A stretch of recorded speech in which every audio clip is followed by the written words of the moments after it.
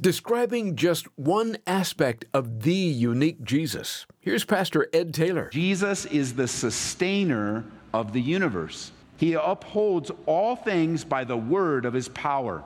This is an important truth because no man, no government, no scientist, no theory, no philosophy holds the universe together. Only Jesus does. God is in control, and through his Son is controlling the world and moving it forward to a climactic moment of revival and renewal. This is amazing grace. This is unfailing love. That you would take my place. That you would bear my cross. You laid down your life. That I would be set free. Oh, Jesus, I sing for all that you've done for me. It's been well said that great names come and go, but the name of Jesus remains. The devil still hates it, the world still opposes it, but God still blesses it. It's the key that unlocks the treasury of God's grace, and there's no one like him, as we'll learn today on Abounding Grace with Pastor Ed Taylor. We've just begun a study in the book of Hebrews that presents the incomparable Jesus. Today and tomorrow, we'll hear the many reasons why he is unique and superior. Here now is Pastor Ed. Amen. Would you please take your Bibles and open them to the book of Hebrews? We're in chapter 1. We're only a few weeks into this study, and God is using it in incredible ways. I believe he's going to use it in even more incredible ways as we continue on. Remember, Hebrews is written to a group of Jewish Christians. They have experienced the joy of receiving and accepting their Messiah. They've dedicated their life to living for Jesus Christ. And for many of them, they have lost everything and now are under deep persecution for their decision to embrace the very fulfillment of all the promises they were looking for. And they're faced with a temptation. They're faced with a temptation to leave the simplicity of the gospel and go back to Judaism. They're at a crossroads. So it would help you as you open up the book of Hebrews to put yourself in their sandals for a moment and think of the crossroads that they're at. Do they continue on in this difficult life of faith in Jesus, simply obeying him and enjoying him? Or do they go back? Do they continue in the substance of all that they hoped for? Or do they exchange the substance for the shadows and go back to their religious experience? And Paul, he takes pen in hand and writes to them, I believe, a letter declaring that Jesus is superior in so many ways. You could say in every way to religion, rituals, and the thousands of years of tradition that they have faced. And you know, all of us face these similar temptations. Now, I don't know that anyone listening to me, if there are, it's very few, that are tempted to go to Judaism. Although that temptation's out there today, as some would teach a false gospel of keeping the law in order to be right with God. The law has been fulfilled in Jesus Christ, and so by faith in Jesus Christ, you are able to love God with all your heart, soul, and mind, and love your neighbor as yourself. So because the temptation of Judaism isn't before us, we might just dismiss the book of Hebrews as something irrelevant to our century, but not so. Because the temptation to leave the simplicity of the gospel comes to us in many different ways. Where the fact that by faith in Jesus Christ and because of his grace, you can have your sins forgiven, there'll be those that say, no, it's too easy. That's too simple. You have to do something to add.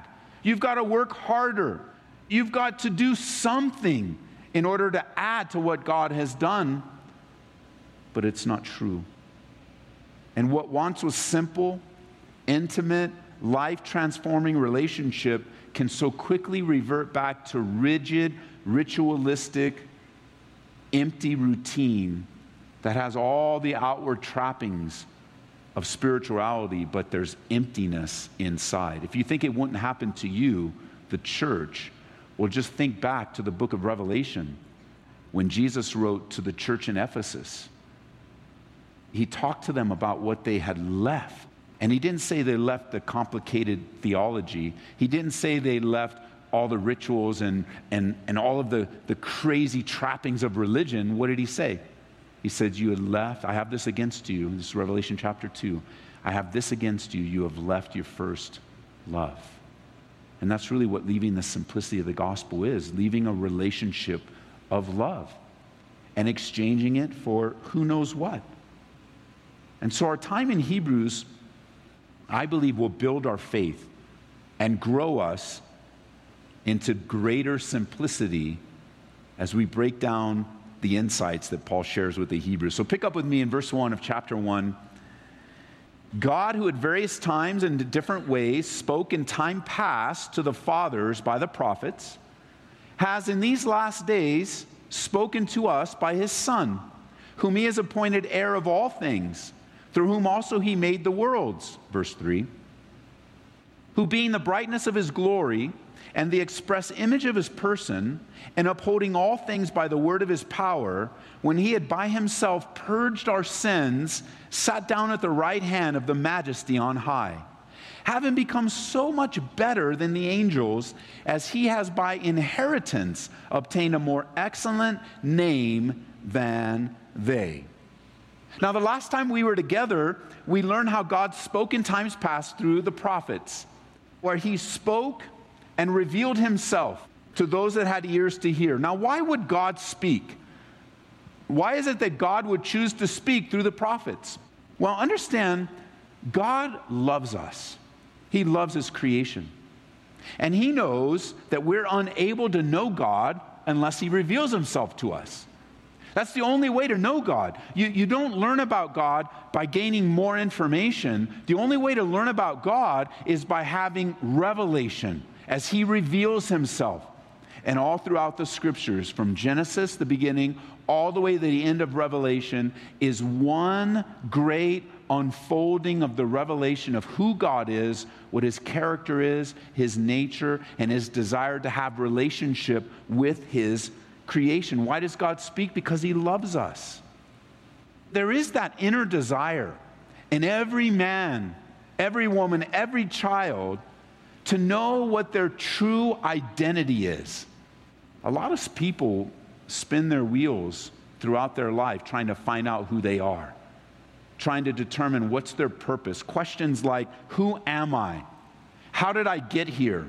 What's my purpose in life? Or even more practical, why do I work here? Why am I living here? What is my purpose? The problem with that question, the question itself is not a bad one to ask. It's how you choose to answer it that can cause trouble. And the problem with that particular question is that so many grasp and grope for an answer, and they want to know God, but they think they live in a dark world, like without any revelation, without any evidence for who God is. That's the very root of every false religion, every fanciful philosophy, and all the bankrupt theories. You know, like theories of where you came from. And the most popular theory, humanistic evolution, you know, in all its various forms, is basically you kind of started out as mud, and then the mud kind of grew some eyes. You kind of come through and you become a monkey somewhere in there, and then you become a human. What kind of hope is that? What kind of hope is it? Well, what am I? Well, I don't know. Am I mud? Am I a monkey? Where did I come from? Where am I going? And Paul would put it this way, and all of these bankrupt theories all fit in the same category. Paul would put it this way. He would speak of having a knowledge of God and knowing that you are suppressing the truth in unrighteousness. In order to suppress the truth, you have to have a knowledge of the truth. And through a life lived in rebellion against God, people are separated from the truth. And they still don't know who they are and haven't come to that place of understanding. So what does God do? He reveals himself very graciously. He reveals himself in a variety of ways. He's revealed himself through creation. He's revealed himself through man's conscience. He's revealed himself through the system of law and justice, which is basically right and wrong. He has revealed himself through angels, through teachers, through prophets, through messengers. In Genesis alone, if you just open up the book of Genesis, you will find a God who loves to communicate with his people. You will be introduced to, right in the very beginning, in the beginning, God, and then there unfolds this revelation of God to man. For example, we see God speaking to Adam. We see God speaking to Adam and Eve. God speaks to Cain. God speaks to Noah. God speaks to Noah and his sons. He speaks to Abraham, Rebekah, Jacob, Laban, Joseph, even Abimelech, the unsaved, unbelieving king, he speaks to. Why? Because he loves us. But more specific to the coming of Messiah, which is the hope of all mankind, Jesus Christ, consider God speaking to David in 2 Samuel chapter 7. God told David that the Savior would be born of his own house, his own lineage. Or how about in Micah chapter 5, verse 2? God spoke to Micah and told him that the Savior would be born in Bethlehem. How about Isaiah chapter 7, God spoke to Isaiah and told him that the Savior would be born of a virgin. And yet none of these were the complete message, because the complete message came in Jesus Christ. He is the final word and is far superior than any other word that has come before him or will come after him.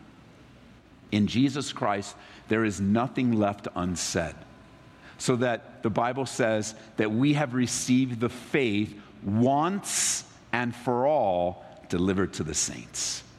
So today I want to show you in the first few verses 8 reasons. It'll be a great day to take notes. 8 reasons why Jesus is superior. And keep in your mind that the letter is written to people that are beginning to doubt that Jesus is superior. They're beginning to doubt that it's even worth it to follow him. They're beginning to doubt that leaving the ritualistic form of Judaism, God never intended Judaism to become so ritualistic. God gave his word to mankind and gave the direction throughout Leviticus and Genesis, throughout the first 5 books of the Bible. He gave his word in order to create the boundaries and parameters for relationship. And man, like we often do, can take something so good and make it something that God never intended. And here they are wrestling. Where do I go? What do I do? Is it even worth it to follow Jesus? And as the book opens up, there are 8 things at least. There is a 9th in verse 4 in terms of his relationship to angels, but we'll save that for our study next time, because we're going to spend a couple weeks looking at angels and a theology of angels, which there's a word for that. It's called angelology. And I want to introduce you to the Bible's teachings on what the Bible has to say about angels. Very powerful creations and creatures of God. But we'll get to that in another study. For now, number 1, 8 things that make Jesus far more superior than any messenger that ever came before him. Number 1, Jesus is the supreme spokesman. That's what it says in verse 2. He has in these last days spoken to us by his Son. You see, God is so concerned with our lives. He's so concerned with you and me understanding him and understanding his plan of salvation that he chose to enter into our world, condescending from that place of glory, and the Son, Jesus Christ, coming into this world and taking on a human body, both 100% man and 100% God. God proved his love to us by sending his Son to meet us right where we're at, to give us the greatest revelation to ever be seen or heard, the life of Jesus Christ. And through him, we have some of the greatest words of life and deliverance. Jesus has taught us exactly how to conquer trials and temptations and corruption, and how to conquer death through his resurrection, how to overcome the condemnation that we bring upon ourselves. I mean, in every area of life, Jesus is the final answer. He gives with finality the types of truths that we need to live a life that pleases him. Before Jesus Christ, no one could fully proclaim the totality of the Word of God. And so what does God do? He brings everything to a climax, and he sends us the Word. Remember in John chapter 1, verse 1? In John chapter 1, it says, in the beginning was the Word, and the Word was with God, and the Word was God. Speaking of Jesus Christ. He's the supreme spokesman. Number 2, Jesus is the appointed heir of all things. That's what it says. Whom he is appointed heir of all things. Jesus is the lawful owner of everything. He alone inherited all that God is and has. And the Father has willed everything to the Son. And so by faith, we now have everything that Jesus has, which is mind-blowing to me. Jot it down in Ephesians chapter 1, verse 11. The Bible declares, in him, speaking of Jesus, also we have obtained an inheritance, being predestined according to the purpose of him who works all things according to the counsel of his will, that we who first trusted in Christ should be to the praise of his glory. Well, the author to the Hebrews is saying the same thing. Those of us that have trusted in Christ can trust that all that is his is ours by faith. That when we look to him, when we follow him, all that is his is ours. Why is he superior? Because he's the appointed heir. No one else is the appointed heir. We only share in that inheritance by relationship and by faith. It's almost like Paul saying, do you really want to leave this relationship? Are you going to turn your back on Jesus Christ? In him you have everything. Number 3, Jesus is the creator of the universe. Why is he superior? Because he's the creator. Notice at the end of verse 2, through whom he also made the worlds. Jesus is the creator of the universe. And this is so different, isn't it, from the false teaching and teachers that come to your door on Saturday morning and want to introduce you to a Jesus that's created. And they'll say that in both of the popular cults that come to your door, they will both say in a different way that Jesus is created, just like you and me. Bringing Jesus down to the place of not creator as the Bible declares, but just as another created, exalted being. That's not what the Bible teaches. The Bible teaches unequivocally that Jesus is the creator. In John chapter 1, once again, verse 3, the Bible declares, all things were made through him, and without him, nothing was made that was made. Doesn't that bear repeating? What was made that wasn't made by Jesus? What's the answer to that? Nothing. It says here that without him, nothing was made that was made. Jesus is the creator. The Trinity, the Godhead, Father, Son, and Holy Spirit, we're all involved in creation, which makes sense because the Bible says in Genesis 1:1, in the beginning, God. Creation occurred from the Father, by the Son, and through the power of the Holy Spirit. Jesus is superior to the prophets. Why? Because he created them. And the creator is always greater than the creation. There's that joke that's been around with parents when your kids get in trouble. And there's that joke, I forget who said it, but they said something like, I brought you into this world and I can take you out. So, be careful because you can't take them out. Only God can. Life is in the Father. Life is in the Father. Now, number 4. Jesus is the very glory of God. Jesus is the very glory of God. Notice what he says in verse 3, who being the brightness of his glory, the brightness, Jesus is the very glory of God. If you're taking notes, circle the word being right there in verse 3, and right next to it, absolute timeless existence. That's what that word means in the Greek. The absolute timeless existence. He has always possessed the glory of God. We only get to experience now in him. He's always existed. The brightness, the splendor, the brilliance, everything that is worth seeing and experiencing is found in him. He's the creator.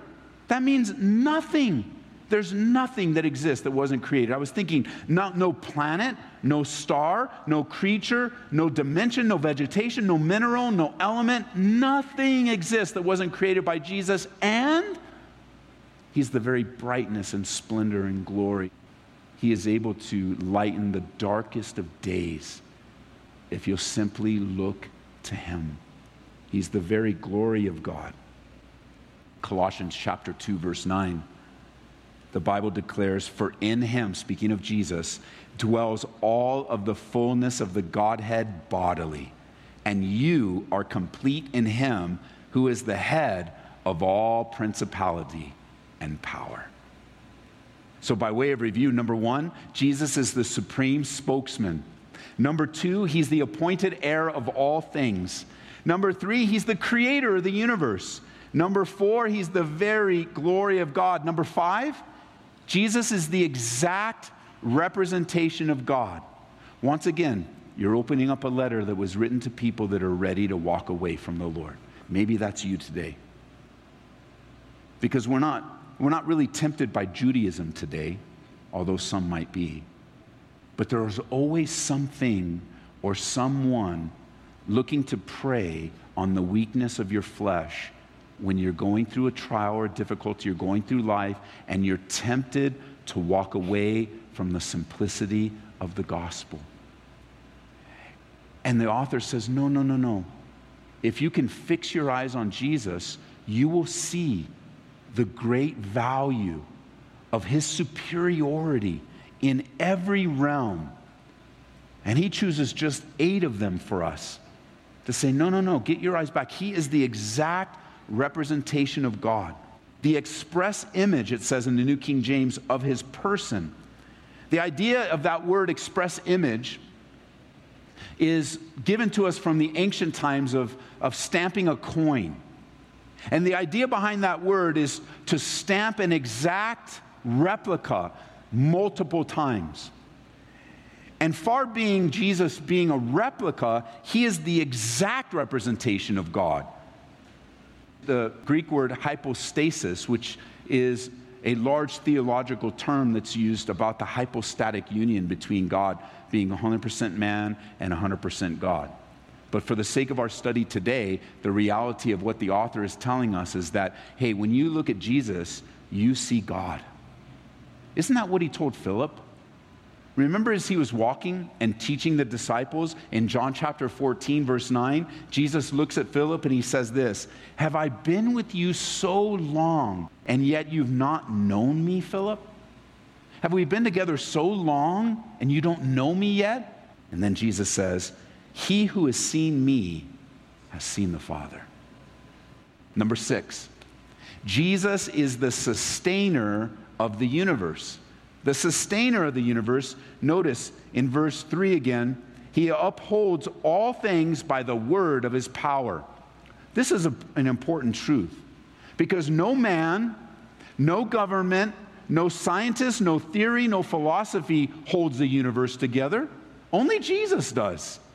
God is in control, and through his Son is controlling the world and moving it forward to a climactic moment of revival and renewal. In Colossians chapter 1, verse 17, it says, and he is before all things, and in him all things consist. Again, in Acts chapter 17, verse 28, for in him we live and move and have our being, as also some of your own poets have said, for we also are his offspring. Jesus is superior because he's the only one that keeps things together. Let me ask you a question. Who's going to hold things together when your life's falling apart? Jesus alone can be relied upon. Never forget that. Well, thanks for hanging out with us here on Abounding Grace with Pastor Ed Taylor. Are you interested in hearing this again? If so, drop by aboundinggraceradio.com. Another way to listen to Ed's teachings is through the Calvary Aurora app. Search for Calvary Aurora or listen to us through Apple Podcasts. Wouldn't you like to experience revival and power in your life? Well, we picked out an excellent book this month that can help you get on that road. It's The Calvary Road by Roy Hession. This classic book has helped millions experience personal revival with Jesus Christ. When you give a donation of $25 or more to Abounding Grace, you're invited to request a copy of The Calvary Road. Give us a call at 877-30-GRACE. That's 877-30-GRACE.